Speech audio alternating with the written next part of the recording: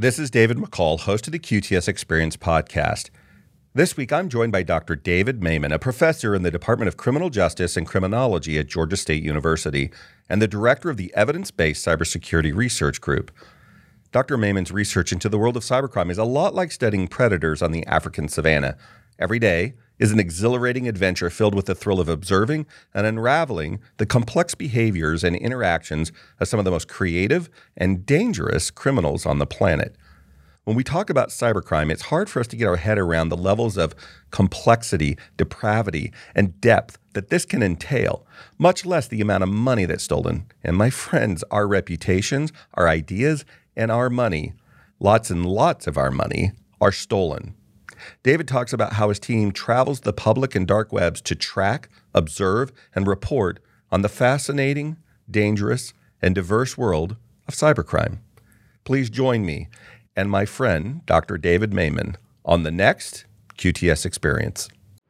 The most valuable commodity on Earth today is data, how we make it, use it, move it, and protect it. My name's David McCall. Join me today for the QTS Experience. David, so you have all of these credentials, but you have this most interesting path to this topic we're talking about today, cybercrime. How did you end up in your journey ending here? It's an interesting question. I didn't want to be here. I wanted to be in Australia in a submarine chasing squids. That was my dream. How do you chase squid in a submarine? Well, I mean, I don't know if you know, but we know more about the moon than we know about the deep. I've actually heard that a few times. Isn't that terrifying? Yeah, when I graduated from the Ohio State University with a PhD in sociology. Man, if they just had a kicker, things could be different. I know. we still mourn about that, man. So when I graduated, I started looking at what I was doing at the time, and I told my wife that I don't want to do it anymore. Right. I want to do something else, and that's what I want to do. I want to chase the giant squid. Right. At the time, there weren't too many videos of the giant squid, and so I had it in my mind that I have to find it and film it in a submarine. And my wife told me that I'm more than welcome to do that, but she will divorce me. Had I done that. And since like my wife, I love my wife and my kids. I took the first position as a professor. Yeah. And but I was still very frustrated with the type of work I was doing back then. Back then, we were doing a lot of research around neighborhood effects, sort of trying to understand how residential communities contribute to your deviant outcomes. So things like poverty, things like what we back then called collective efficacy, social cohesion in the neighborhood, how all those translate into your deviant outcomes such as violent crime, suicide, property crime, of course, and so on. So I really didn't like it. And I was this assistant professor trying to make tenure in a pond packed with sharks. Everybody had money. Right. Everybody had a really cool piece, and I was trying to figure out. Was this still at the Ohio State University? No, that was in the University of Maryland. Okay. My second position as a professor. So I was a professor for 1 year in the University of Miami. Then there was an opening in the University of Maryland, which was a great school. Went there, and I just couldn't take it anymore. So I started looking around to try and figure out areas of research which will get me excited. And I was talking to some of the big names, and both of them said that cybercrime may be a really interesting avenue for me to pursue, because back then there wasn't too much good research. So I started looking around and started to figure out what do we know about cybercrime and how do we study cybercrime in the criminological discipline and the information science discipline and in the computer science and cybersecurity disciplines, and realized that I think I can contribute here. It was interesting, right? I mean, there was nothing there, and in parallel to the deeps, where you look and see new creatures, I thought that could be, my deeps, right? And maybe I'll be able to find my giant squid, in the darknet, or now on encrypted communication platforms, and all those platforms where the criminals are now using in order to make a lot of money. Right. And that was the best decision I've ever made, to tell the truth. Yeah. I really enjoy what I do right now. One of the things that I love that analogy. I'm also noticing between Miami and Maryland, there's a water theme there, terrapins and the hurricanes. Right. And, is that when I would basically, you're the Jacques Cousteau of cybercrime. When I would watch those studies of the deep, in particular back in the 60s and 70s, when I watched them mostly, they went to search one thing, let's say giant squid, but they would come across all kinds of surprising things in their process. Either something that normally shouldn't be that deep was that deep, or something completely new, or whatever. They were regularly surprised. As you've started your career and moved into this, have you had that same experience where you're like, what is going on? What's happening here? Yeah. And that's why I love what I do, because I don't have an agenda, so to speak, in respect to what is it that I study. I want to understand what's going on out there. Right. I know that there are a bunch of interesting people using those platforms to make a lot of money. And I just, I want to understand how they're doing this, how they're using those platforms, how they're using those platforms in order to attack nations' platforms, or companies' platforms, or individual platforms, because it's interesting to me. Yeah. So I don't have of course, when you get funding from sponsor, you are committed to do, X, right? And so you're focusing there, but we're constantly looking aside to try and figure out what's going on, on the right, what's going on to our left, just to make sure that we have a full understanding of the ecosystem. And once we find interesting things, we keep drilling or keep diving, in our case. I want to ask you in a second about cybercrime and cyber terrorism, but as you're just now describing this, I just realized when I think of crime, I don't think of it like at the nation state level. I think of it at like the largest I would probably imagine is some kind of a racket, either the mob of some sort, or the police racket, or some sort of organization, regional maybe organization, a cartel, something like that would probably be the largest I would think of it. And yet, more and more and more, they are learning the skill sets of what we would call cybercrime, the ability to hack, the ability to turn off or turn on, listen in, whatever, influence, manipulate, everything from the news to whatever, right? To commit criminal activities. And that may raise to the state level. Is that the wrong way to think about it, or is that It's the right way to think about it. Yeah. We know of several states, who engage in online crime in order to sponsor their operation. The best example would be North Korea. We know that the North Korean has they have a very substantial group of hackers who operate from outside of North Korea. They do? I didn't know that. The internet infrastructure in North Korea is not great. Right. So they sent the hackers outside of the country, and they immerse themselves in the population. They try to understand, the culture and the manners, in order to disguise themselves.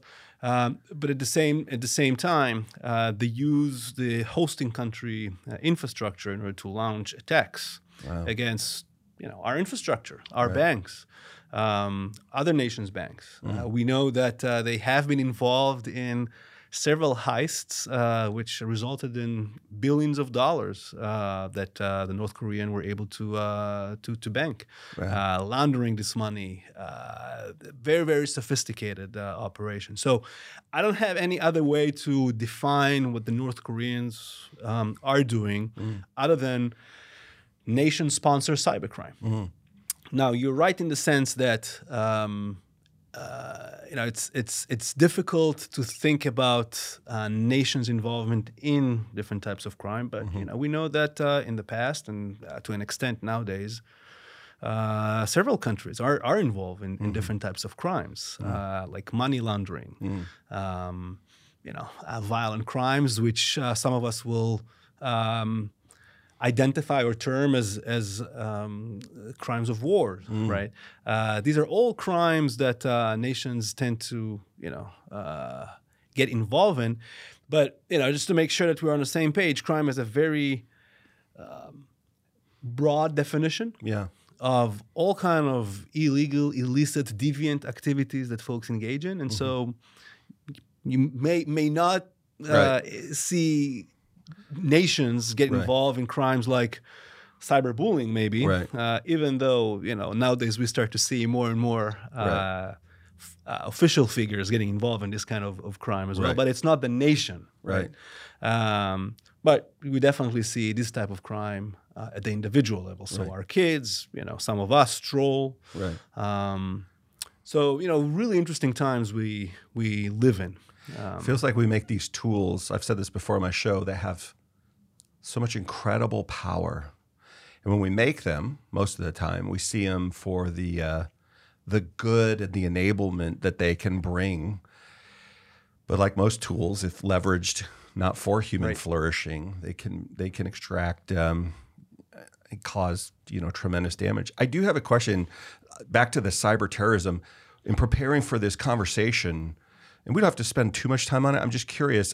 I find all these things underneath the category of cybercrime and this other category of cyber terrorism. Do you see them as separate things, or is it all sort of under the same umbrella, or is there a distinction between them? So this is one of the questions I ask my students in my cybercrime seminar, right? I mean, because if you think about, so first of all, when we talk about cybercrime, again, it's a huge concept which encompasses so many types of illegal, illicit, deviant behaviors that we are familiar with online.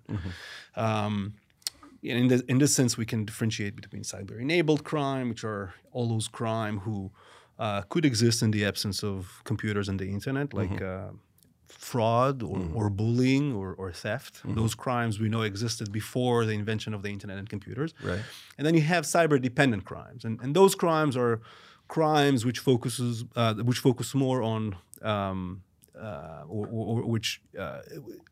I'll go back. Cyber-dependent crimes are crimes which could not exist in the absence of the internet and computers.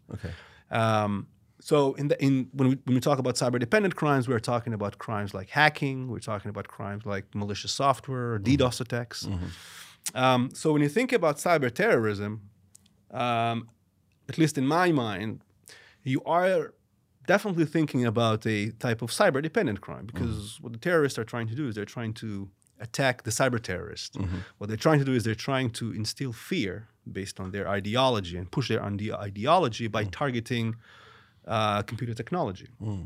So, the difference there is just in terms of ideology. The criminals are doing this because they're trying to make money. The terrorists are simply trying to push their ideology. But at the end of the day, we're talking about the same target. The computer is the target. So at least in my mind, cyber terrorism is definitely a type of cyber-dependent crime and could be classified as a cyber-dependent crime. Terrorism is also a very difficult definition, as you know. So many definitions of the word, and as I assume you know, right? Our terrorists is other people freedom fighter, right? So what cyber terrorism is at the end of the day, right? If not just attacks against computers motivated by ideology, which is cyber-dependent crime. I had somebody recently within the last year read. I don't know how accurate this was, but they read a description of a group of people attacking another group of people. And then they said to me and this small group I was with, what part of the world do you suppose that was? And we were guessing, all the hot spots of the world today.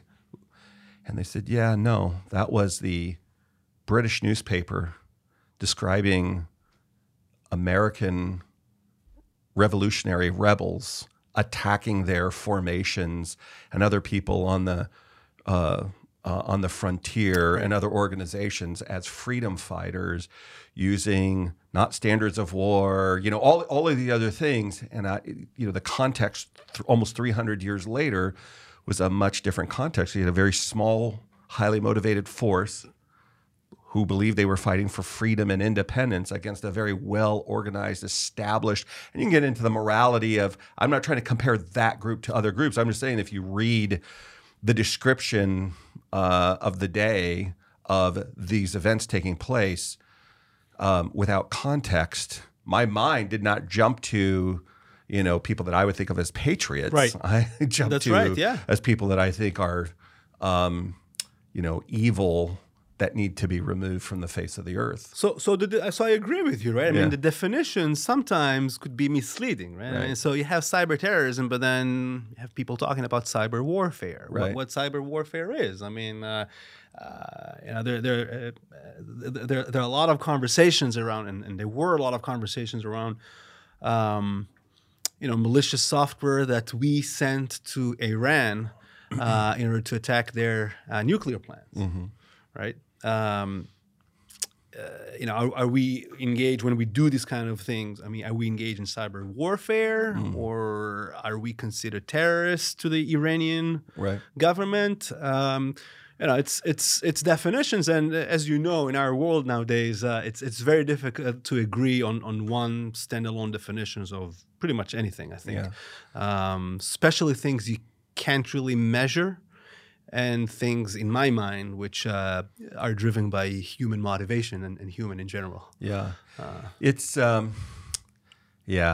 would. We're gonna have to come back because I would love to dive deep into that. Sure. I don't know if any of it will ever make the air, Sure. But it would be a lot of fun because it, for me, unrelated but similarly, I have because I have a wide spectrum of experiences as a human being here in the U.S., living on the West Coast primarily, but a lot in Texas and other parts of the country, have a lot of experience with immigrant population, a lot of which is being demonized. And I tend to be a libertarian conservative. Okay. And so when you run into real human beings that are in the midst of escaping from a horrible life into a better life, if you listen to the news, this group of people is categorized by one way. If you're there on the ground, in some instances, there are criminals. There is criminal activity that is horrific for these border towns to be delivering.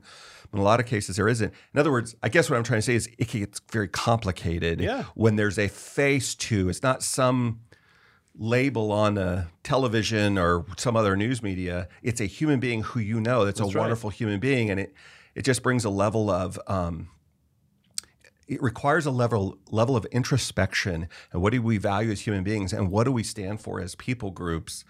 At the same time, we have to guard the communities around us. We cannot, the sheepdog's got to be watching for the wolves mixed in with the sheep because there are wolves mixed in with the sheep, and it's a pretty significant consequence if they get into the flock, they'll destroy it.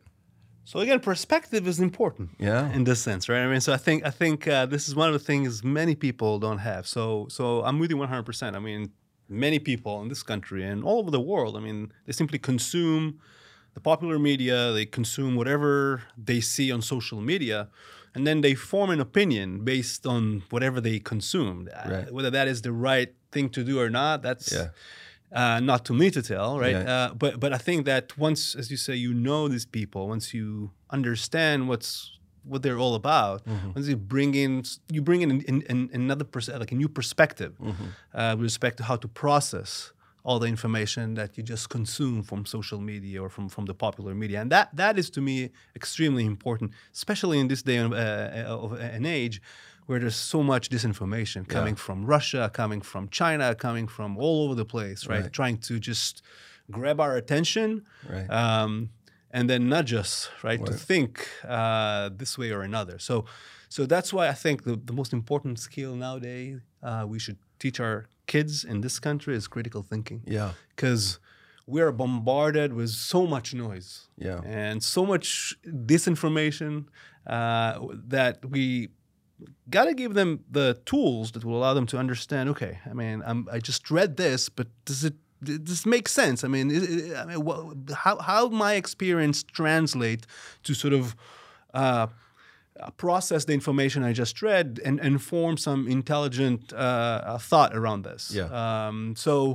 100%, I think perspective is key, and it's very challenging to do this nowadays because our kids are just glued to their phones and tablets. Yeah. I think you're going to have to pull them and then get them experience real life, talking to an immigrant and not talking to them just, in a formal context. Just send them there and let's get to know each other, you know. Perspective in my mind is the most important thing we can try and teach our kids today. I think so. The critical thinking, just one little piece to tease on this. I have an upcoming guest. He is really interesting background. I believe he's out of Cambridge. His specialty is artificial intelligence and the law. That's his very focused area. One of the things, talking about perspective, one of the things that AI is helping, but also an unintended negative consequence, is AI is coming in and helping attorneys and paralegals do discovery in a very full way. But the more that it does it, the less experience the attorneys have. And so by the time they get to trial, they may not be the trial attorney. They may be one that supports or whatever. But what they're concerned about is if you don't have that 3 to 5 years of experience of really in the trenches with discovery beyond school, there's a skill and an intuition that comes with that to sniff stuff out. And so you don't recognize, if you're without that intuition, you don't recognize I'm going off on a false trail, or I'm heading head speed into a brick wall or whatever. I haven't built up my intuition. It's like the GPS. For those of us who have driven for decades before we had a GPS, when our GPS starts telling us things that we're like, wait a minute, my spidey sense tells me, no, get off here, or no, stay here, don't get off there. That's a disaster area to get off at, or whatever. But we've got that intuition built into us through experience and through tribal lore of the community around us. And if your community is this narrow community and you don't have those direct and indirect experiences, you could fall a segue into violent or cybercrime or some other circumstance because you just aren't aware, because these tools have removed that experience. And that's true. I agree 100%, and I think that's true in any area of life. Yeah. So we see that's what happens right now in the context of fraud fighters, right? And cybercrime fighters and cybercrime experts. I mean, many people rely on tools, rely on platforms to tell them what's going on without really understanding the ecosystem, without developing the intuition, without really running some mileages out there without the tools, right? Without really having someone telling you how to think and how to form a thought about whatever you're seeing right now, without really challenging yourself with respect to understanding what you're looking at. So I agree. I mean, those tools are great, but at the end of the day, they kind of enable folks. Think that we're seeing this also happen in the context of science, right? I mean, we see a lot of amazing tools, amazing statistical programs folks coming up with.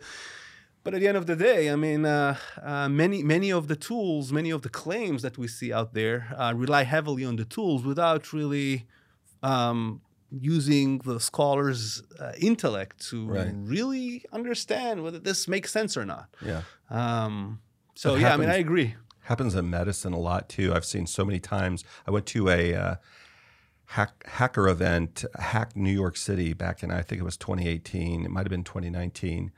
And one of the folks that was presenting showed how cybercriminals had hacked a regional hospital. And what this hospital would do is they would bring in their medical gear, put it on a shelf, turn it online, and it wasn't uncommon that it would sit there plugged into the internet for some period of time, not in a DMZ, not offline, but just plugged in. And they would get hacked and they'd get compromised. But the IT staff didn't even realize it. They were not obvious about it.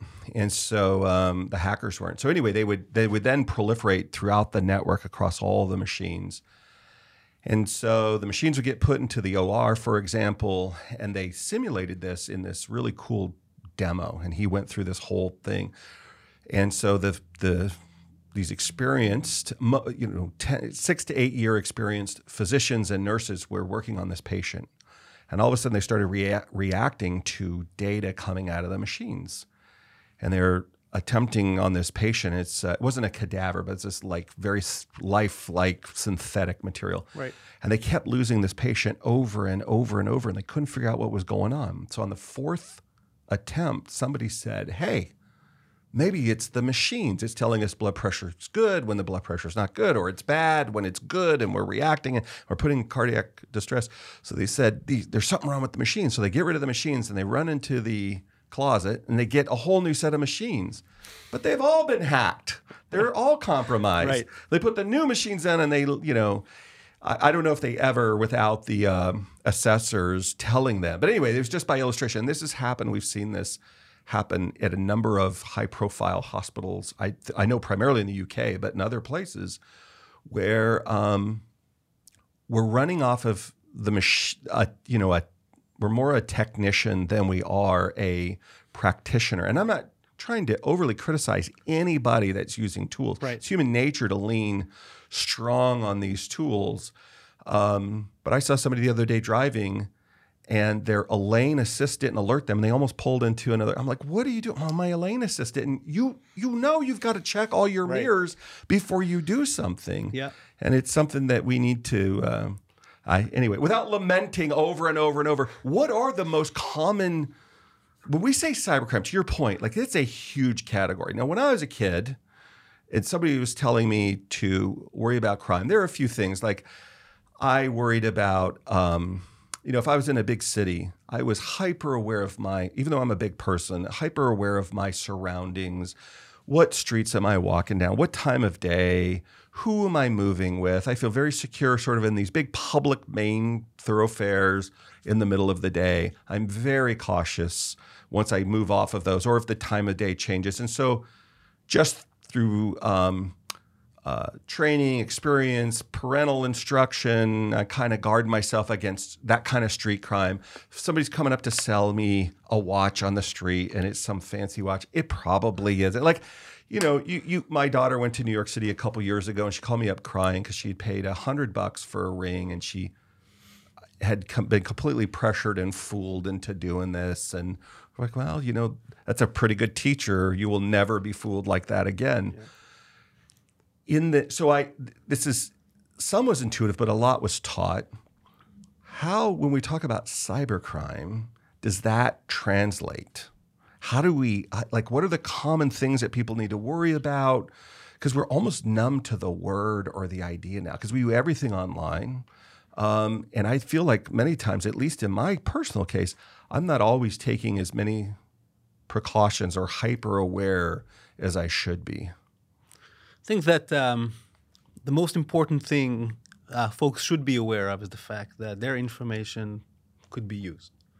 And in the context of cybercrime, and again, cybercrime is as we mentioned earlier, a very broad definition. And when we talk about cybercrime, we talk about crimes like cyberbullying. At the same time, we're talking about hacking or identity theft. Or identity theft, right. Exactly. So we need to, when we talk about cybercrime, we need to be very, very cautious, right, with respect to what type of crime we're talking about. Like, when we talk about crime in the physical world, we're talking about violent versus property crime, right? So it should be, the discussion should be very similar in this sense. But I think the common denominator out there is information, and the fact that information is out there, and folks are using the information.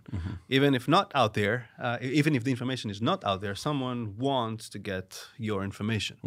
So in that sense, I think that the most important skill folks should have nowadays when we think about cybercrime is protecting their information. How to protect your information. How to make sure that you're not going on Facebook or Twitter or Instagram and not disclose information that then could be used against you. How to protect your information in such a way that the criminal will not be able to take your information and then use it to steal money from you or from the banks or from the government. Information is king nowadays. Data is very important, and you can do a lot with data. And I think if someone wants to sort of, this is just my opinion, right, in the context of cybercrime. I mean, maybe other cybercrime scholars will have different ideas about what folks should be most aware of in terms of skills. I think the most important skill we should teach our kids, like, you were talking about when you were a kid, right? What to avoid and where not to go, right? Is how to protect your information, how to make sure that whatever you put out there could not be used against you, and could not be used to steal money from you, to put you in trouble in the future when you're trying to go to school, when you're trying to, get your first real position, in the industry or wherever, right? I mean, that's to me the most important thing. But again, each type of cybercrime requires different types of skills, right? So we can definitely dive deep and talk about each of those types of cybercrime. But the common denominator, in my opinion, is information. Right? I mean, we need to make sure we keep that information safe. We need to make sure that we do not disclose information that could be used against us. That's the best skill we can teach our kids nowadays, as well as processing the information that they consume from social media outlets, as we mentioned earlier. Critical thinking is extremely important, making sure that if someone approaches you online, like offline, right? I mean, whether this guy is trying to hustle you or not, right? I mean, you're going to be able to pick up the correct sign, sort of speaking. These are the skills in my mind that are most valuable right now in the context of trying to protect our kids from cybercrime. Right. Mine are all in their early 20s now, and I've trying to, they do a lot online, as we were talking about earlier. I was trying to convey to one of them, why are you posting that stuff? What do you mean? Well, would you walk around with your driver's license and a 3x5 card on your, I'm not even sure they know what a 3x5 card is, but would you have that taped right here as you went out to the concert or the grocery store or the gas station or wherever you went, just wandering around out there? People see your full name, your address, your date of birth, all this. Of course not. You would never do that. Well, you're doing that and more by posting and doing these other things. You see, you're not even sure why this is dangerous, but it is. Like your spidey sense tells you that. You don't even recognize the danger over here. Of course, they think their old man's just overreacting and come on, Dad. But this is exactly how it happens. It's so not overreaction. I mean, it's definitely what we should be talking about our kids about. Right? I mean, what is it that the pictures, the images they put out there? Explain to them who's using this information and for what purposes, what kind of data they collect on them. Right. And sometimes we're not talking about the criminals only, and we're talking about the governmental agencies, right? Collecting data about us in order to try to convince us to do whatever. Exactly. And I'm not even talking about the industry, which wants to know everything in order to make sure that they market any product in a more efficient way, right? I mean, so all this information is out there, and folks are using this information. Right. I think that our kids should be aware of this. Right. I have a lot of conversation, to tell the truth, with some of these kids as part of my role as a professor. And I find that many of them, as you mentioned, and as you were saying with your kids, they don't care. They don't mind. And I don't know what it is. I mean, I think maybe it's a generational thing. Maybe, they just take it for granted because they were born into this. They were born into a society where all the information is out there. Yeah. And they're expected to put all the information about themselves out there, share their lives, share their, everything. Right. When we, were kids, on the other hand, that wasn't the case, right? I mean, we were always taught to be private, right, and make sure that we keep our privacy and we do not talk to that stranger or that stranger. Right. Everybody is a stranger nowadays on social media, right? I mean, you keep talking to people you never heard of, never talked to in the past, and you form friendships friendships and relationships. So, it's a challenge. I agree, but I think once you convey folks the kids, right, the dangers, the hazards, right, the risks of talking to folks they're not familiar with, what people can do with their information. At least you give them the tools to sort of think a little bit about this, and then form them or their own decision with respect to whether they want to disclose the information or not. And then it's on them. Right. It is. I want to ask you about evidence-based security, but I just got to say, I don't know if this is an indictment of me or the kids that I know, but they would on their Discord server in half a second share almost any detail with somebody named Moose Poop. But some authority figure coming up to them at a concert that wants to know their name and why they're there, they're highly suspicious of. I just, the world's upside down. I have read talk about evidence-based security. What does that mean in the context of this conversation? So I'm a scientist, and by that, I just want to make sure that we're clear about what I mean by a scientist, because they have so many definitions of scientists nowadays. Apparently, I really want to explore. I want to know, trying to figure out, the truth. I don't have a set answer. Right. When I start my research endeavors, I really don't know, and I want to know. Right.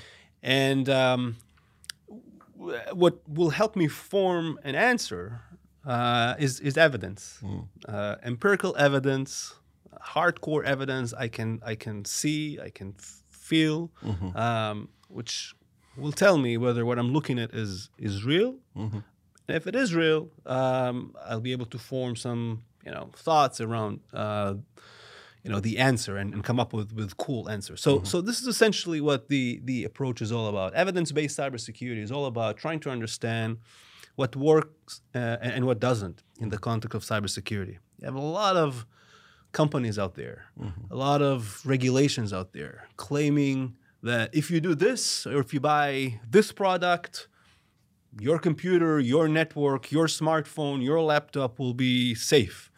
Well, guess what? I mean, it may be true, but we don't know. And so what evidence-based cybersecurity tries to do is really generate this evidence which will allow us to answer this question, what works and what doesn't in the context of cybersecurity. How effective is antivirus on your computer in terms of preventing someone from taking over your computer? How effective is two-factor authentication in preventing criminals from taking over your bank accounts? How effective is a firewall in preventing malicious traffic to your computer? How effective is a warning or a banner telling you shouldn't be on this computer in nudging hackers away from a computer? This is the type of answers that we look for in the context of the industry, simply because there's so much noise out there, so many companies out there, so many experts out there claiming that they can solve your issues. But at the end of the day, what they sell is snake oil. Yeah, that's exactly what I was thinking. And to me, as a scientist, as someone who really tried to understand, especially in this environment that the financial environment that we all are experiencing right now. I mean, we don't have endless budgets. Right. We need to know what works and what doesn't. And if I buy a product or if I implement a policy, I want to make sure that it does what it should do. Right. What you promised it will do. And if it doesn't work, then I need to know about this. Right. And so what we try to do is we try to produce this evidence by running field experiments, by collecting data directly from the field. We love running lab experiments, but I love running field experiments even. What's a even field better. experiment? How do you do that? Simply being on the field, right? Simply go out there, as we mentioned, on the darknet, or set up a trap, and then get some hackers taking over the trap because they will think that it's a real computer or a real server or a real smartphone, and then start playing with them, right? I mean, without them knowing that they participate in an experiment. Simply configure the system in different ways and try to figure out what could we do in order to make sure that the hackers are, if they were able to take over the system, they're kept on this end of the system, but we still keep the holy grail safe, so to speaking. This is what make me really try to understand how things work in the field. Right. Out there, not in the lab where everything is controlled and I can, work with synthetic data, whatever that means, right? I mean, I manufacture my own data, like the machines you were just talking about, right? I mean, I want to see how things work in the wild with the criminals, with the fraudsters, with the hackers, with the people who are trying to harm us, to understand how I can prevent them from doing this. I think that prevention is problematic nowadays because if you want to get me, you will get me. If the Russians want us, then they're in. Same thing with the Chinese. But what potentially we could do at this point, where we know that if they want in, they're in, is what can we do in order to mitigate the consequence of the event, the consequence of the attack? How can I keep them on a certain area of the computer? I'm comfortable with the hacker on, but keep them away from the holy grail. How can I nudge them away from the computer without really investing too much time and thinking into doing this, right? I mean, using their biases in rationality in order to push them to make decisions which will disclose their presence on the system, things of that sort. But you can't do that, in my mind, and get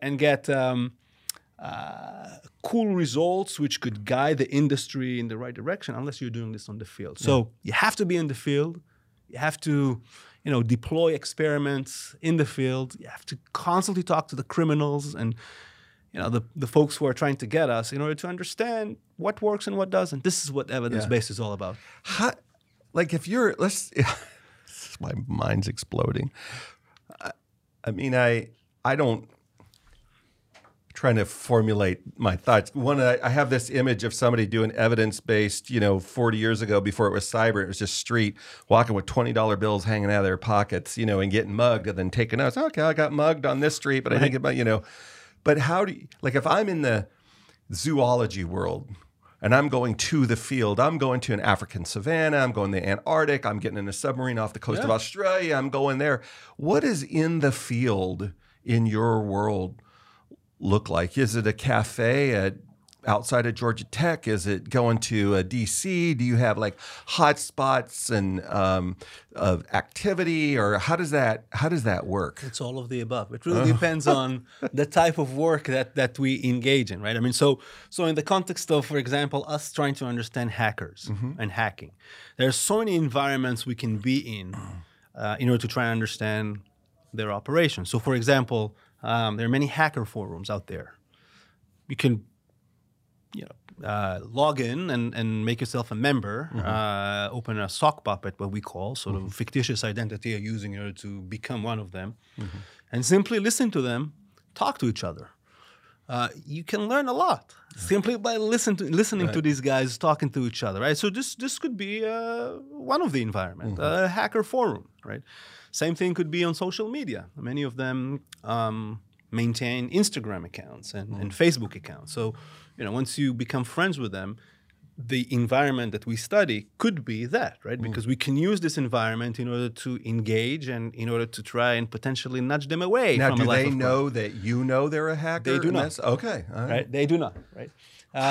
So that's another way. Another interesting way in the context of hacking is to simply use the computer we have right now, plug it in the internet, and sit and wait for hackers to find it.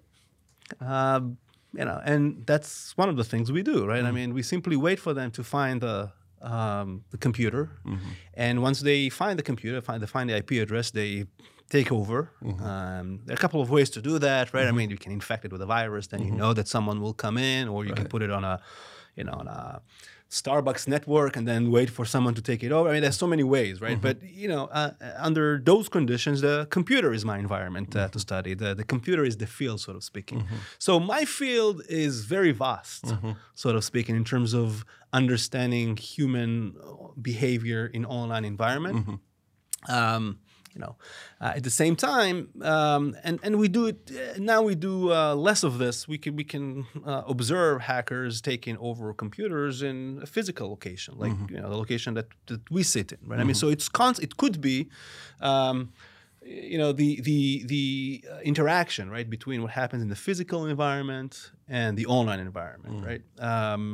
So that's in the context of hacking. In the context of fraud, it's everywhere, right? Yeah. I mean, my environment there is, again, social media, but also, what happens on financial institutions network, and what happens on the government networks, and what happened with the DMV's network. I mean, these are all very important environments which we know fraud flourishes on. It's a long answer. Target-rich environment. That's what it sounds like. It's an interesting environment because, again, as we talked about earlier about the deep, once you're online. It really depends on the sort of platform folks are using on the website or even the device folks are using. That will be considered my environment to study. How do you narrow in? Because like we were describing before, under cybercrime, it's kind of like saying, again, using our animal metaphor, whether it's the ocean or a land animal, hey, go learn about animals. Right. Well, you get, where and what temperature zone, at what depth, at what, am I just going out to the savannah and looking around, and am I cataloging from beetles to birds and everything in between?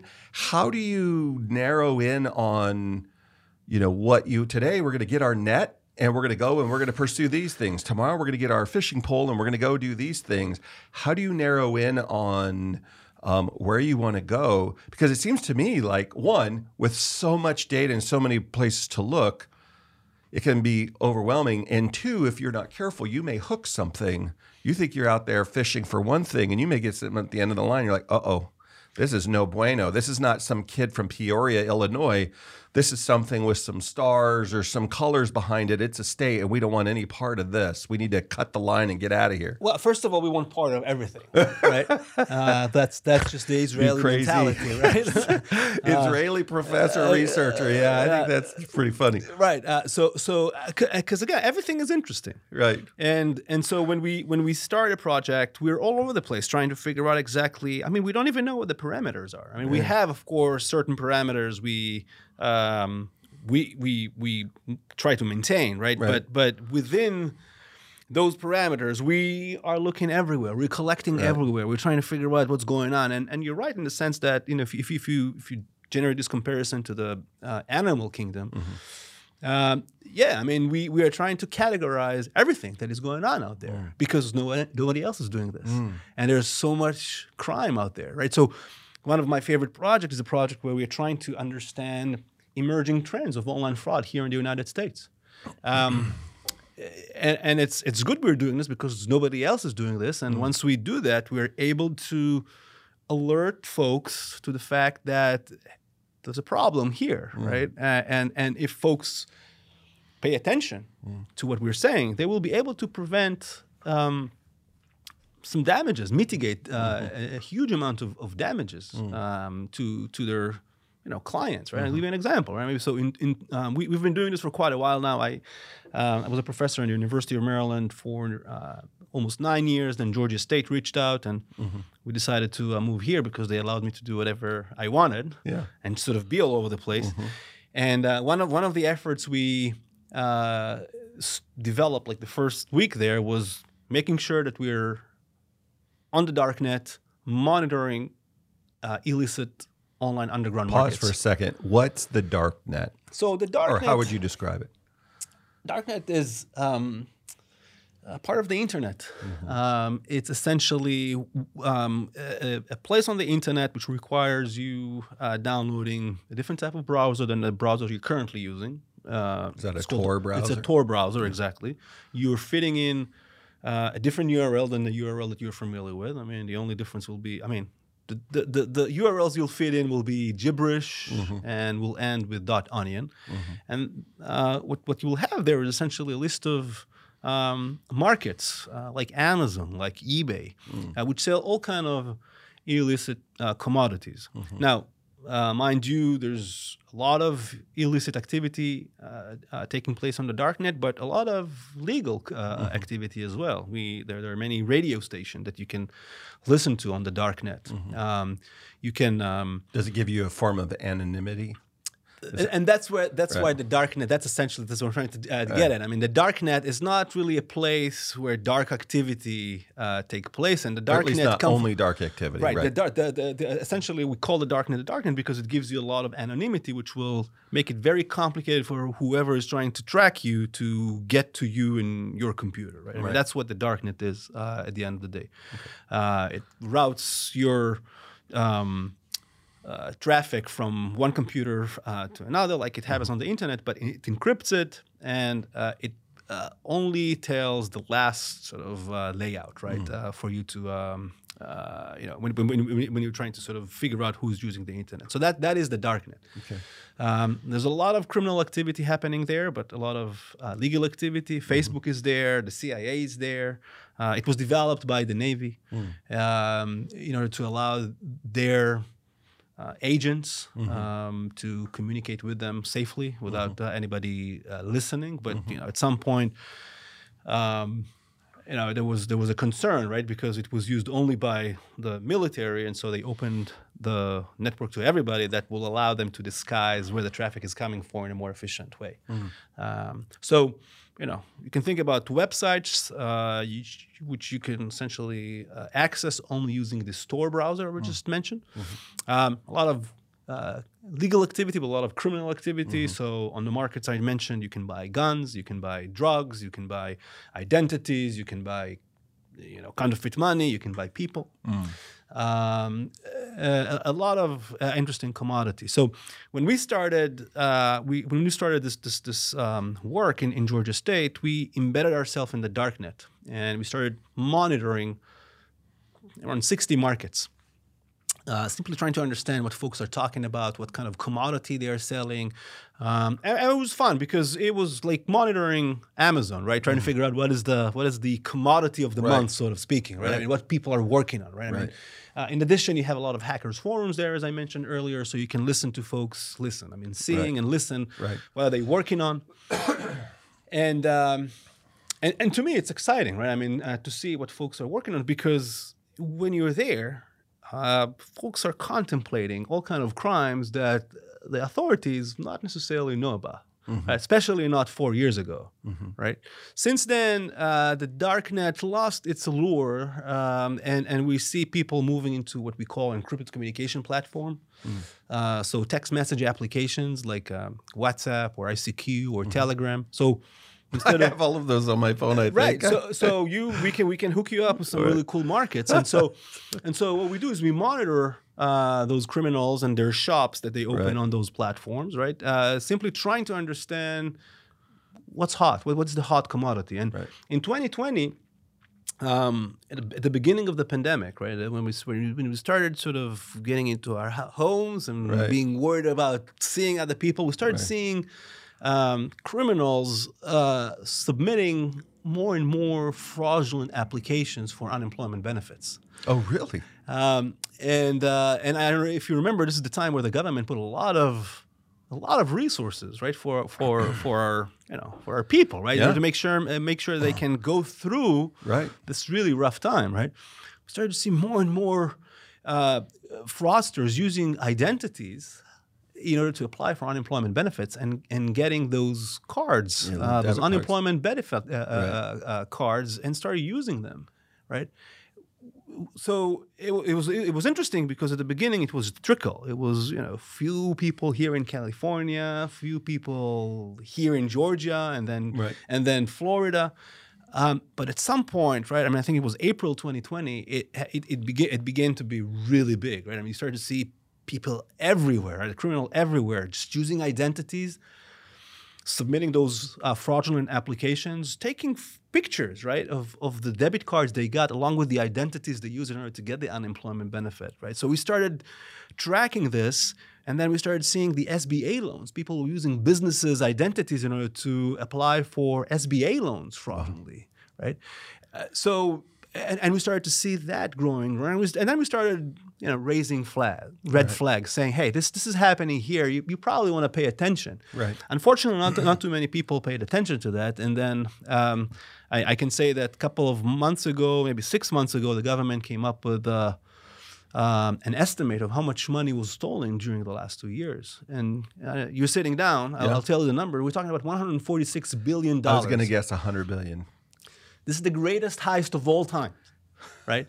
If you think about Bernie Madoff and how much money he stole and the period of time it took him to steal all this money, we're talking about criminals stealing more than $100 billion over a period of 2 years. Yeah. Right? And I guarantee you nation states were involved in that. We know that nation states were involved in that, but where I saw a lot of domestic actors doing this as well.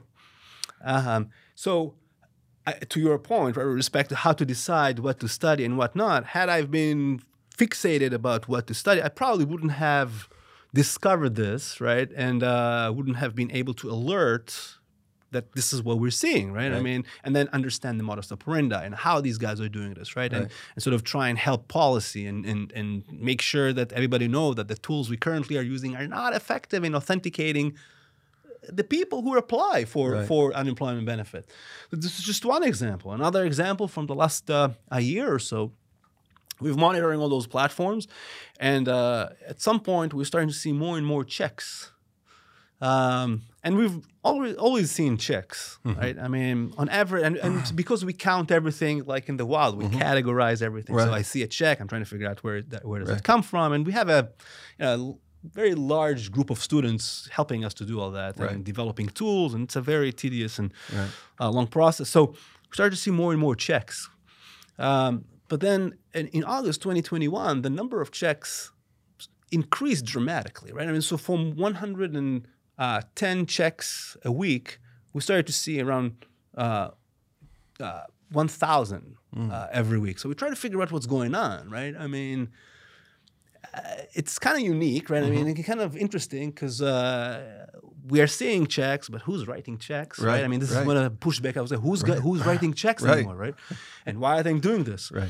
We started to dig in, and then apparently what we discovered was that USPS is not protecting their mailboxes, so we have all these criminals simply breaking in, taking all our mail, washing the checks, depositing the checks in their accounts, and then cashing in millions of dollars on a daily basis. This was in January. This was in August 2021. We talked about this in January 2022, and there was a lot of media attention to that. But till this day, right? I mean, we see this as a huge trend. Like, I mean, banks are losing millions of dollars, right, to this type of crime on a monthly basis. We were the first to discuss it because we didn't have any set agenda with respect to what to look for and how to look for. We were able to identify the trend and started talking about this. And to me, that's the interesting thing. So as I mentioned earlier, I'm going in the deep, looking around, trying to figure out what's going on, what's interesting, what people are working on.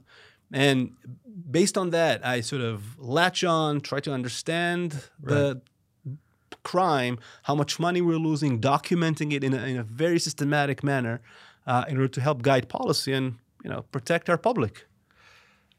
It's so many things have come into my mind since then. One of the things that reminds me of my buddy Ed, who retired from the FBI a few years ago.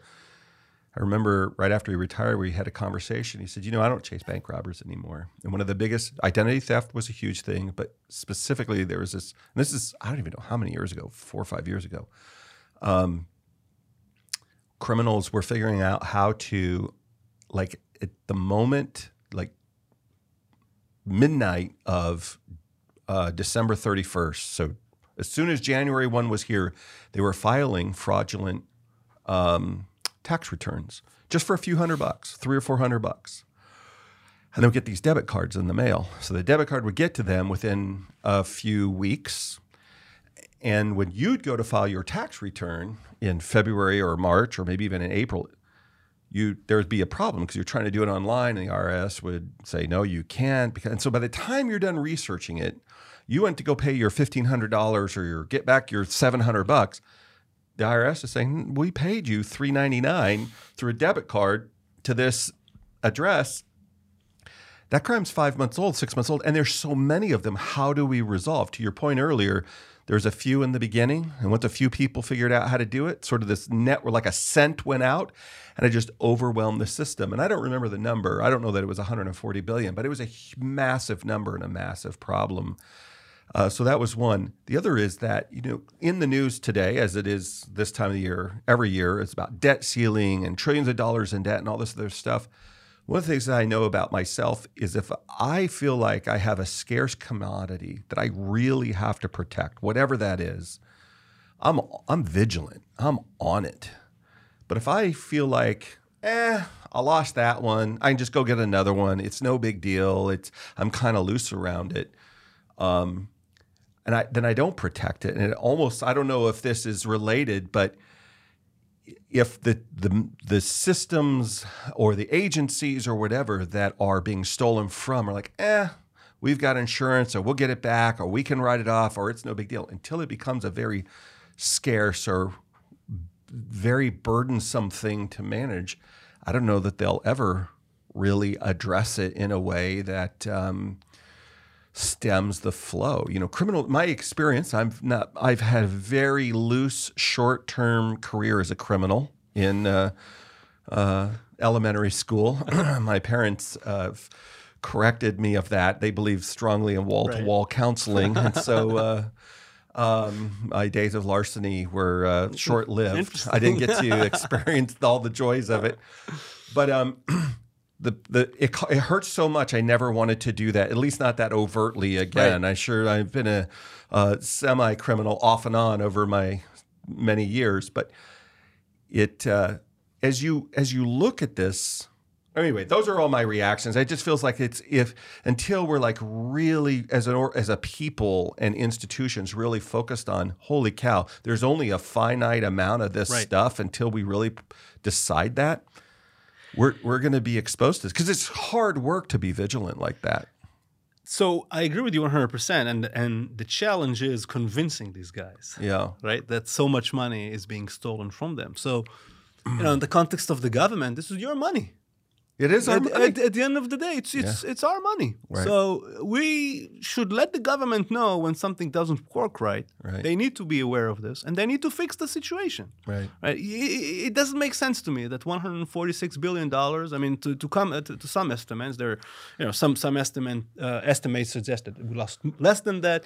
Some more, but let's agree $100 billion just for the sake of argument. It doesn't make any sense to me that the government was supposed to send $100 billion to our people, and they send it to criminals. Right.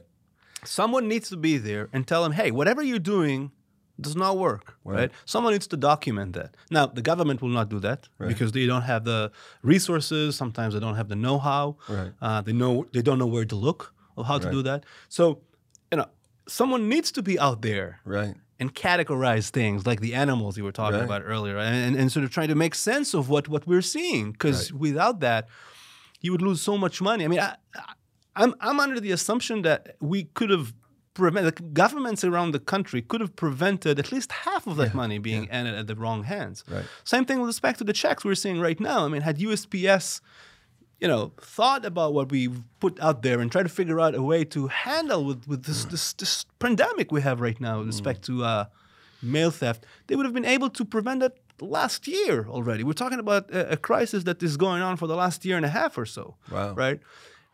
Millions of dollars that these criminals are stealing on a monthly basis, and this money goes back to the street, right? In terms of in the form of drugs and guns and people, right? This is whole. It's double damage. This is all government-sponsored crime, right? And and someone needs to be out there and document that and make sure that we are aware of those trends. And that's what we are trying to do.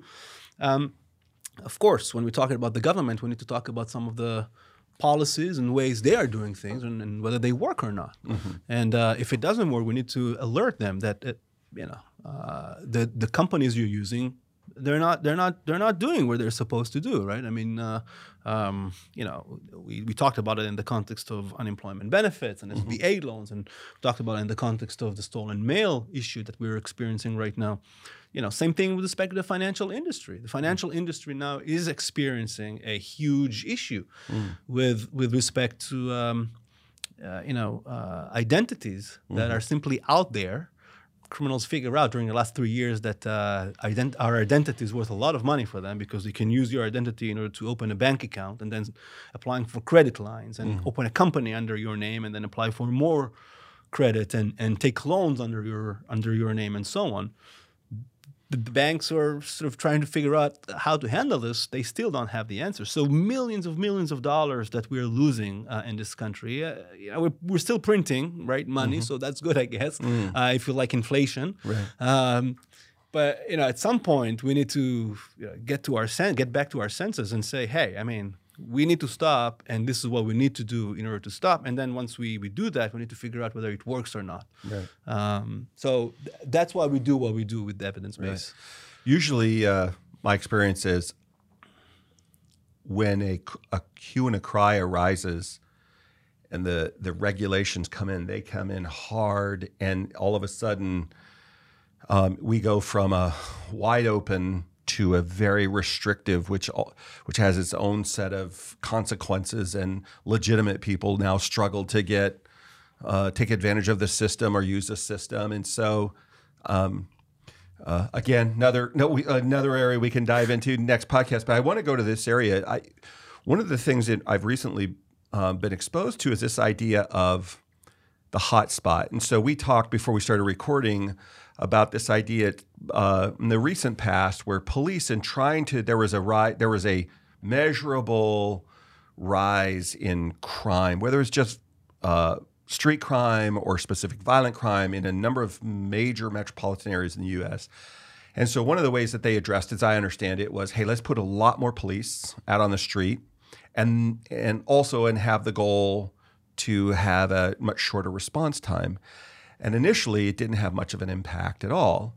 And then somebody had the bright idea of connecting social scientists and other academia with the law enforcement. Mm-hmm. And they began bringing tools and ideas and thought leadership together. And I'm going to call it hotspot. I think that's how I understand it. They began to say, hey, look, of 100 crimes, half of them come from this very small area. Right.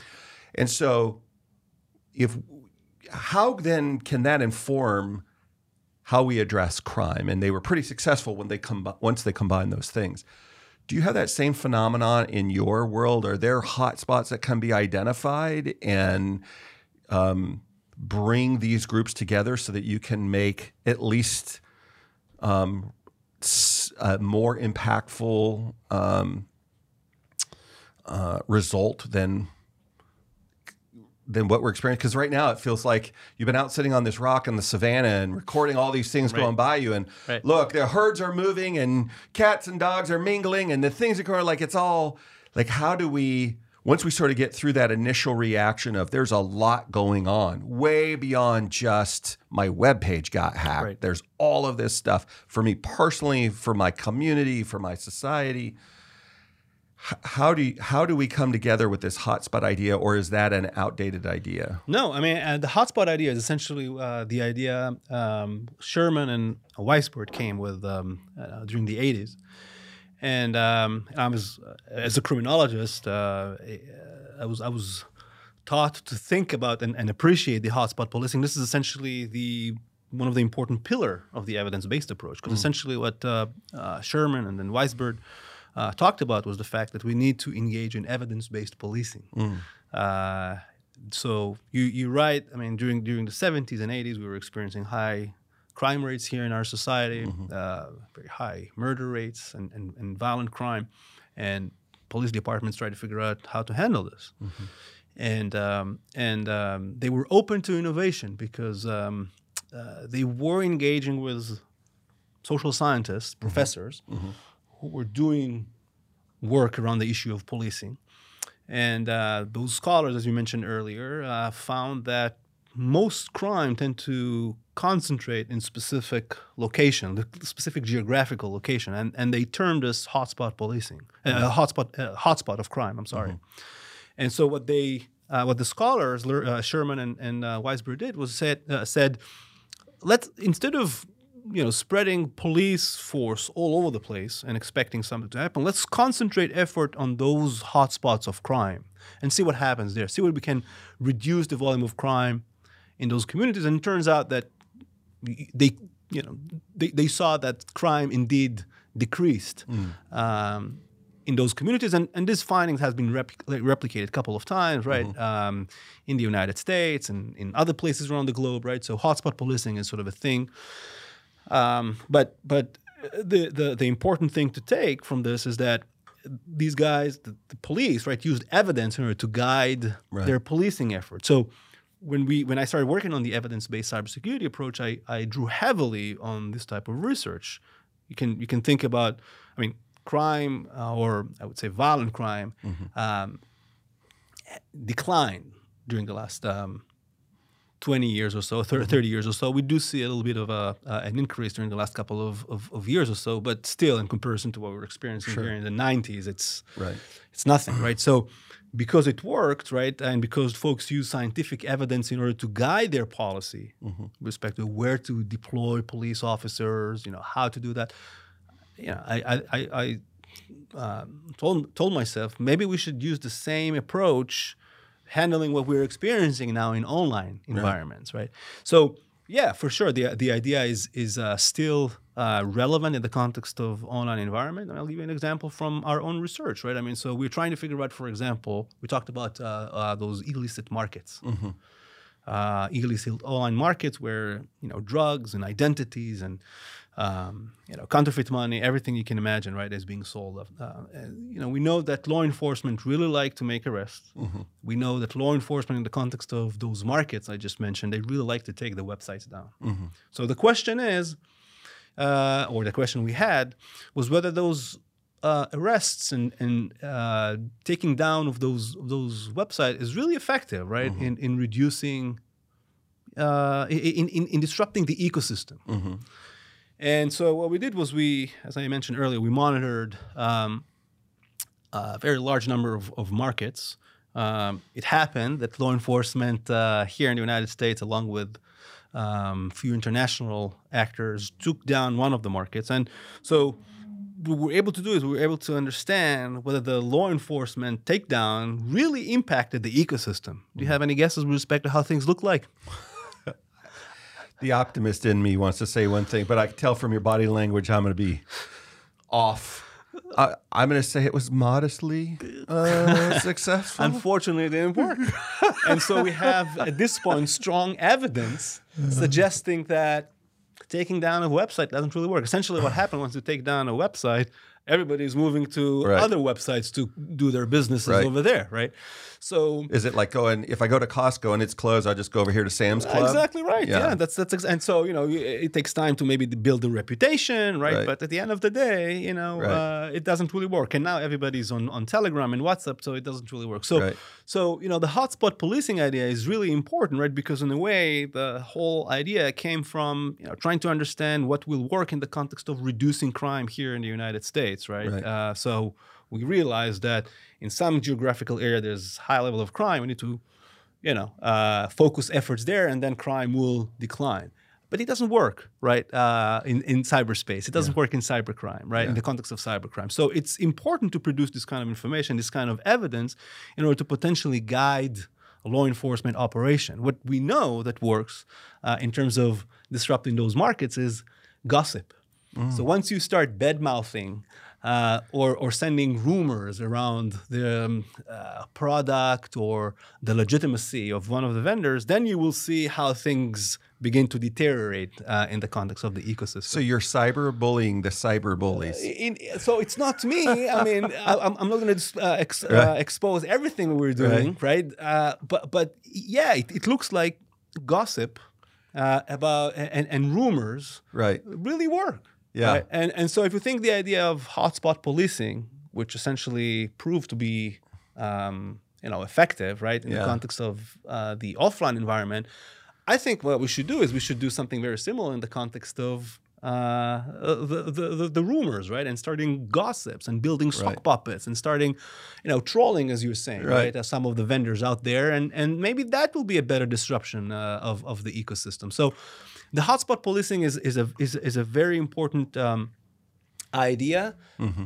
Police departments around the country are still using it. It draws heavily, right, on the idea of crime is focused on specific places. We know that in online environment, crime tend to be focused on specific markets, specific platforms.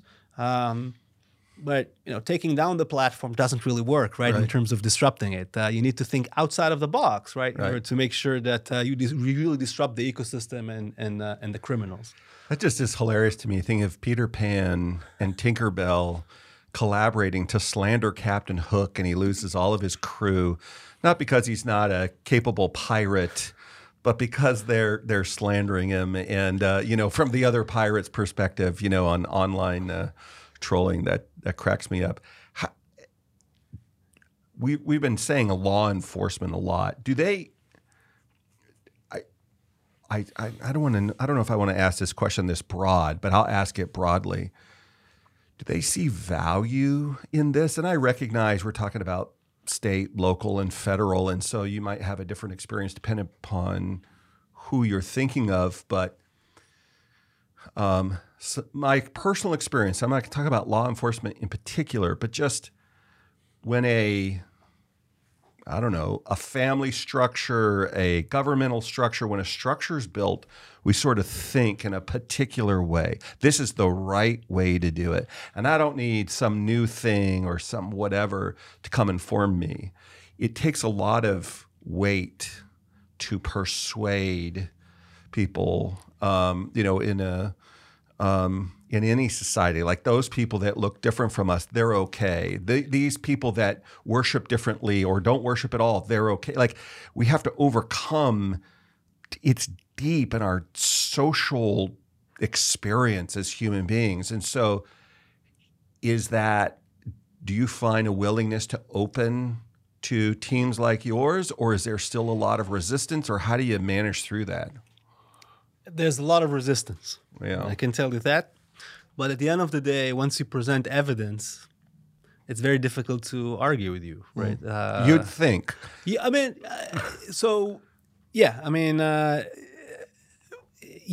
you're right in that sense. I mean, I don't work with law enforcement. Mm-hmm. Not as an academic, not as a consultant. I don't work with law enforcement. Mm-hmm.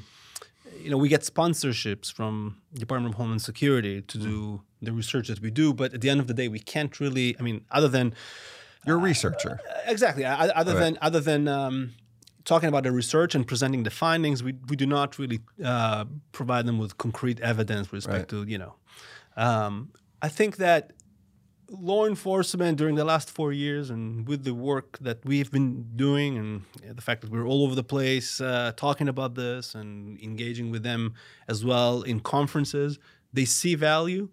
The problem begins with budgets. Mm-hmm. The problem continues with the fact that it takes some time to process what I'm saying, right? Because as you say, I've been doing things the same way during the last 15 years. Now you come here and you tell me that you have a better way to do this. I mean, first of all, I don't believe you because I mastered this. This is mine. Right. And you're telling me I don't even think about this correctly. So we definitely see a resistance there. But I can say that we see more and more agencies acknowledging, right, that this approach is effective, right? I mean, and they should embrace this approach because it will save a lot of money and it will simply produce better results. What percent of that $140 billion we were talking about before, if you guys could impact that, would fund research organizations like yours at Georgia State and other places? Wouldn't take much. Not at all. Not at all, right? I mean, and again, I don't want to disclose too much, sure. right? No, I know.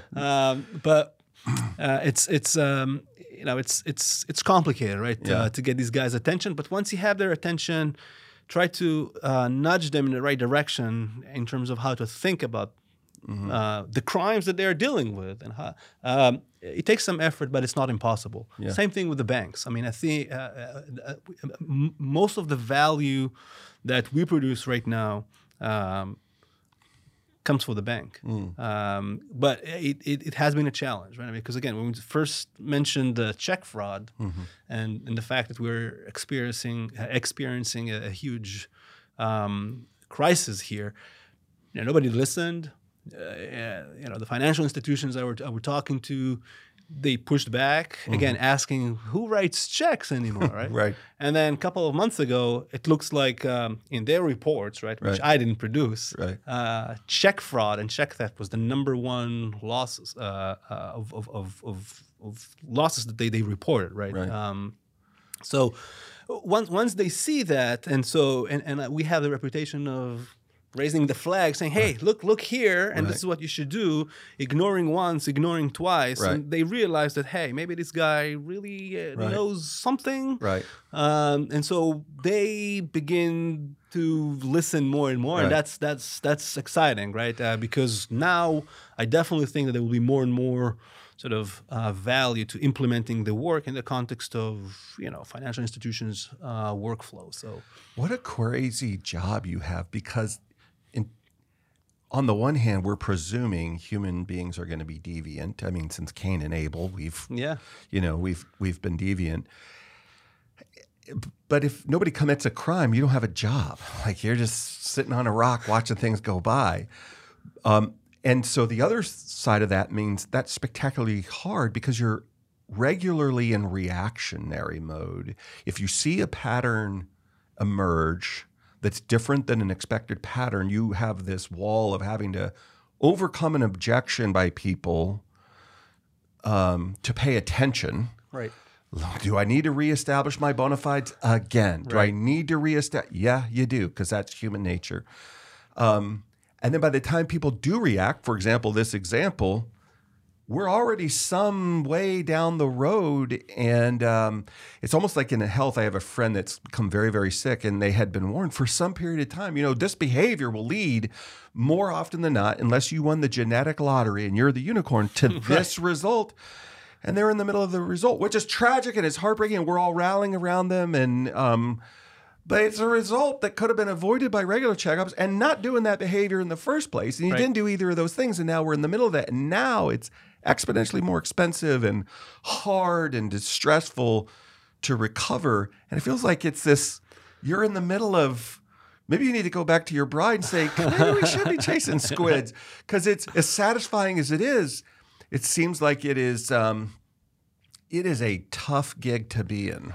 I think you're right. It's tough. I would say it's tougher than it should have been. Yeah. To me, one of the reasons why it's so tough is all these experts out there who think they know everything. Oh God, the experts. And so we also call them consultants. Exactly. So there's so much noise that folks are producing at this point, as we talked about misinformation and disinformation, and people just claiming they know everything, while really not understanding anything, right? In the topic they're discussing, right? I mean, and so these guys really give a bad reputations to people like myself who are trying to alert the right authorities for what we're seeing.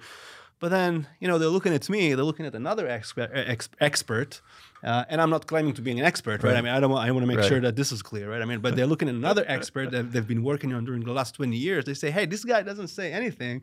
This guy claim he found something. I'm working with this guy for the last 20 years, so, we're good. Let's wait and see, how things develop. But, hopefully with time and the fact that we're building a reputation, more and more institution will pay attention to what we're talking about, because I think that the major thing that differentiates me than the expert is the fact that I produce evidence, right, that shows what is it that I see and what is it that allowed me to form a claim about something that I see. I'm not just saying, I've seen this, pay attention. No, I'm showing you what I'm seeing. I'm showing you how You're it looks like. justifying why you think the way you think. I'm showing you how it looks like, and I walk you through my thought process. Now, if you don't agree with that, that's fine. If you don't, if you don't agree with my conclusion with respect to the fact that we are experiencing an increase in the volume of stolen checks in our society, it's okay. But but if you agree with me and you choose not to do something, then it's on you, right? Yeah. So hopefully with time, more and more people will understand how we do things, and we're all over the place at this point because of the fact that we're talking about those issues and we are flagging those issues. There are new issues coming up right now, so hopefully with the new issues we're seeing, we'll see more and more, or less resistance, I would say, more and more buying into what we're saying, or at least willingness to acknowledge that what we're seeing is not. It's not bullshit. Right. It's not your opinion. Exactly. It's evidence-based. Here's when you were talking, you so reminded me of a guest I recently had, Dr. Avi Loeb, and he would react strongly to the term expert, I think. Yeah. Avi is tenured professor at Harvard, former chair of the astronomy department, astrophysicist, just a fun, genius, really interesting guy. And I thought we were going to talk about Oumuamua, which is this object that entered our solar system in 2017 and left not long after that. And as he worked through what he believed the evidence, he said, look, I think this is what we should call this thing. It's not a natural phenomenon. And mostly, we didn't speak about that very much. What we spoke a lot about was the reaction he got from the broader scientific community, the quote-unquote experts. And he was like, there's such a lack of a curiosity. Like, our opinions have been formed, our minds have been formed. Not, well, let's walk through the evidence. Let's take a look at it. How did you get here? Not in a direct way, but not in an accusatory or obnoxious way, right? Let's be direct, defend your ideas, iron sharpens iron. And at the end of it, maybe I'm convinced, maybe I'm not, but we went through this rigor, but there was no interest even in the rigor. It was just, oh, shut up. And it's a phenomenon. Maybe it's always been there, but that I'm learning of more and more and more in these other areas of quote unquote expertise. You would think there'd be a joy of discovering and learning something new, but maybe that's just me being naive. So definitely the joy, but also the professionalism. If people, especially in the context of the scientific discipline, if people don't know how to think, then what kind of science are we producing? If people don't know how to respond in a subjective, professional manner to a piece of evidence that they have in front of them, and what guides them is essentially how their peers will perceive them if they say yes or not. What kind of an award they will be missing if they will agree to go with this, or other irrelevant subjective motives. Then what kind of science are we producing? And to me that is a major concern right now, because I see it in my field. In the criminological field and sociological field, where what guides the value of your discovery is where you sit. I mean, do you sit in Harvard or Cambridge? Who do you know? Who your professor was? Without really taking into consideration things that can not look like you're familiar with and don't really come from prestigious places, right? But there still has a lot of value into that. So if we missed, as a discipline, I'm saying, if we miss the ability to think clearly and objectively when we see evidence, a piece of evidence standing in front of us, then I don't know what science is at this point anymore. And this is kind of sad, because think about science versus religion. There are all these discussions, right? I mean, what differentiates science from religion, right? I mean, so you would people will say, hey, you can test it, but if we are not teaching people to think, in the right way, and in the right way, I'm not saying my way. I'm saying this is the list of guidelines we need to go through when we think about this piece of evidence, and this is how we can get to the conclusion, and this is the discussion we should have. Then how does science differ than religion? It's so funny you say that, because he said in his mind, science and religion should not be at odds. There are many times we're trying to explain the things that don't have a lot. I'm not just pouring chemicals together on a bench, right? That's a fact. I can measure reactions. That's where we start. That's where laws and rules are made. And from there, we move to theories and moving down the stack to hypotheses and then to hunches and guesses. And there is from no faith to lots of faith down this thing because we have hunches and we should treat them stricter and looser.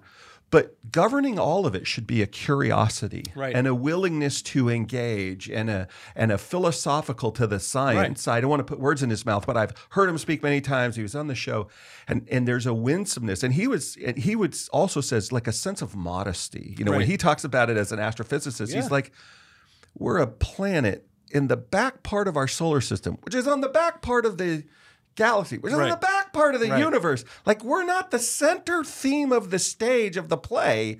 There's a lot going on there. And so if we approach this with modesty and humility, not a lack of intellect, not without opinions or ideas, bring them with joy and whatever. And if they're not well-founded, you'll discover pretty quickly. But the well-founding shouldn't be, well, I'm from a school with this name in it. It should be on the basis of the evidence, as Dr. King said, you know, the content of your character, not the color of your skin. You can apply that to a million different ways. A friend of mine who's retired now was CEO of Accenture Digital. And we had this really interesting conversation about, I don't know how we're going down there for cybercrime, but just to wrap this up, he was talking about they hire kids from the best schools meaning the hardest to get into, to state schools, everybody in between. And he said, I'm not going to say that there's a direct ratio of state school versus Ivy League or these other prestigious schools in who makes a better employee, but I'm surprised way more by the elites that come out of these schools and their difficulty handling failure, as opposed to kids that come out of these other schools and their ability to handle failure, because they're all going to fail, and they're going to fail a number of times. It's not fear of failure that I'm working at. It's how do you manage your group? How do you adjust yourself upon failure? How do you accept responsibility? How do you, what motivates you? And then the result, how do you apply that to become better and better and better?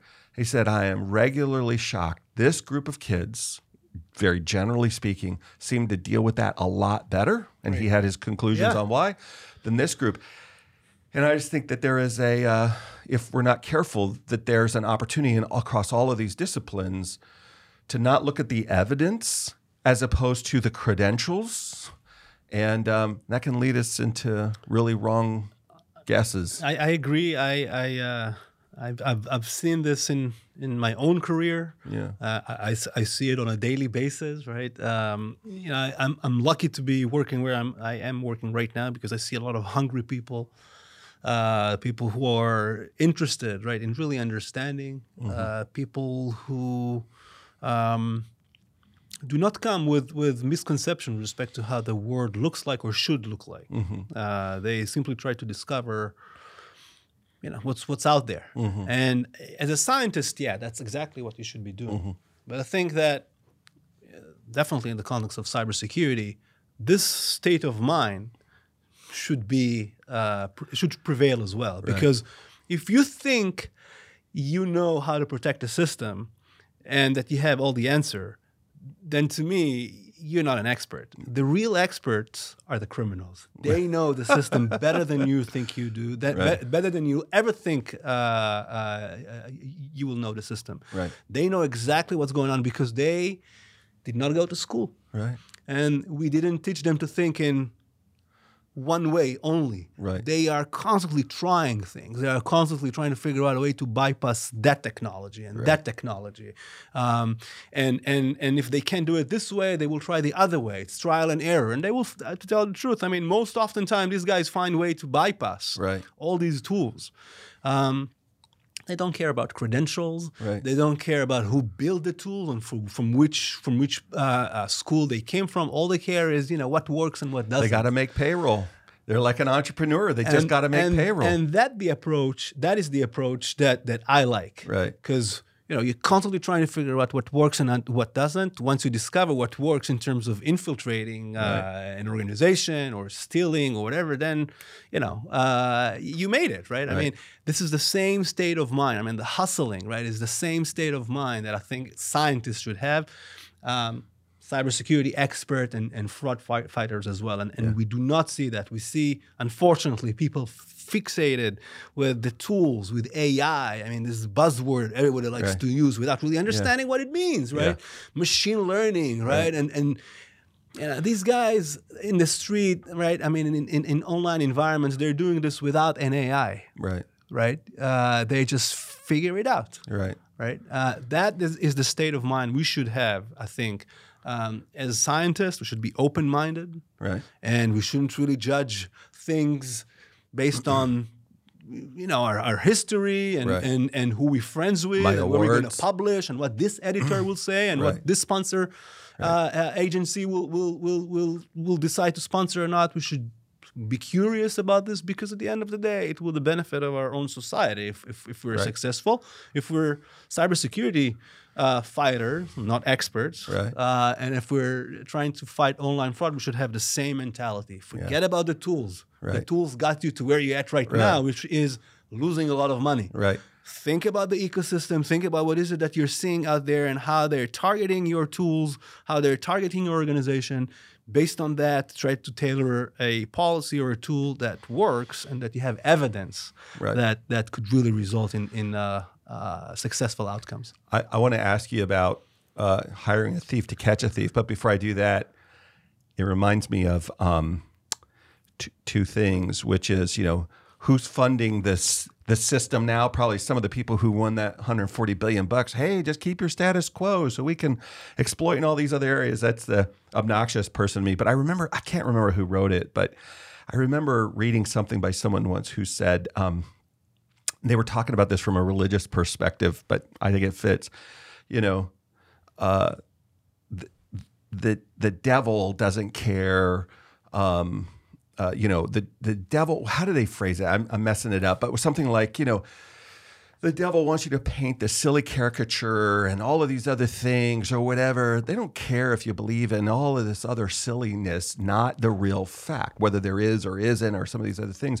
I think that we can get so caught up in the activity, in the apps that I installed to protect myself, or I remember talking to somebody once. I was like, I just put these really cool deadbolts on my house. They're the super latest, whatever. And they just started laughing. They're like, my man, could you stop your next door neighbor 7-year-old kid from getting in? Probably. Could you stop a high school kid who's broken into a dozen houses? Probably not. They're probably going to be in before you even know. And they may or may not even touch your deadbolts. So whatever. Is your PIN code the same code for your garage door opener, which is the same as your birthday or whatever? I was like, you're fired. You're not my friend anymore. Hey, let me ask you this in all seriousness. One, thank you for coming on. We've been talking for a while.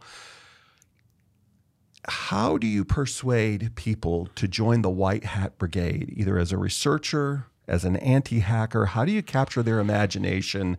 I'm imagining, I know a number of people. I joined the Army in the early 80s, but I know a lot of people responded after 9/11 or in other circumstances around the world where they're like, look, it wasn't my life's ambition to defend something I feel like defending, but some event has happened. I either became aware of something or as a victim of something, or I feel like I need to serve to protect in some way, whether that's law enforcement or directly related to evidence-based security.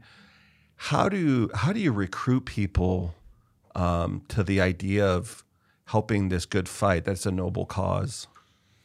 I don't know that there are a couple of approaches, but I don't know that you can recruit people. We're just doomed. So the way things usually work, in order to be a hacker, you have to start by hacking. Mm-hmm. And, the way we know it and the way the literature describes it, most people start with hacking websites or trying to hack into someone's phone. By doing this, it's an illegal activity. Right? Mm-hmm. Now, you can take one or other direction, so to speak. I mean, you can be you can really get the thrill, right, of getting into your father's phone and then, sending money to your Bitcoin wallet from your father's phone, and then you using it, like stealing money, and then continue to roll with this, and then grow and go online and find people who are like you, who like to hack, and hacker forums out there are very vibrant in terms of the conversations that are out there. You'll be able to find like-minded folks who will guide you through the hacking process of not only your father's phone, but also a website, and then more sophisticated systems, which belong not to your father, right, but belong to maybe your next door neighbor, and then to the school, and then sky's the limit, right? At some point, folks need to make a decision with respect to, what do they want to do with their life? Are they comfortable with breaking security maliciously, what we call, or not? And I think that is a point where people needs to make a decision, right? Needs to sort of rely on their values, rely on their decision-making process with respect to what they will be able to get if they engage in white hacking, which means hacking for the government, so to speaking, whatever that means, right? Whether that's white hat, black hat, gray hat, I don't know, right? Right. Because again, we talked about it. Our white hat hacker is maybe China's black hat hacker, right? But at some point you need to make a decision, and I think there are many programs out there trying to recruit students to take all those security programs that we put out there, hacking schools. We have hacking schools where we teach people how to hack. Well, part of what we teach, right, in cybersecurity is we teach people to hack in order to make sure that they know what to expect when someone hacks them. So at the end of the day, it's the resources that we put out there for the hackers, which we know are out there, right, and try to engage with them and try to lure them to come work with us and not go work with organized crime group, right? Which will pay them more, right? But it's organized crime. I don't mean that from like an ethical thing. I just mean you make a mistake with an organization like that, it usually doesn't go well.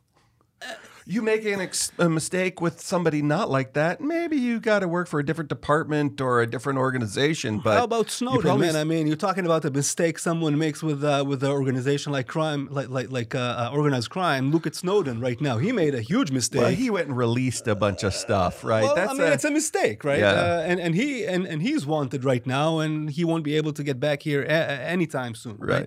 So, the same mistake you can make with the government, you can get the mistake with an organized crime, but at the end of the day,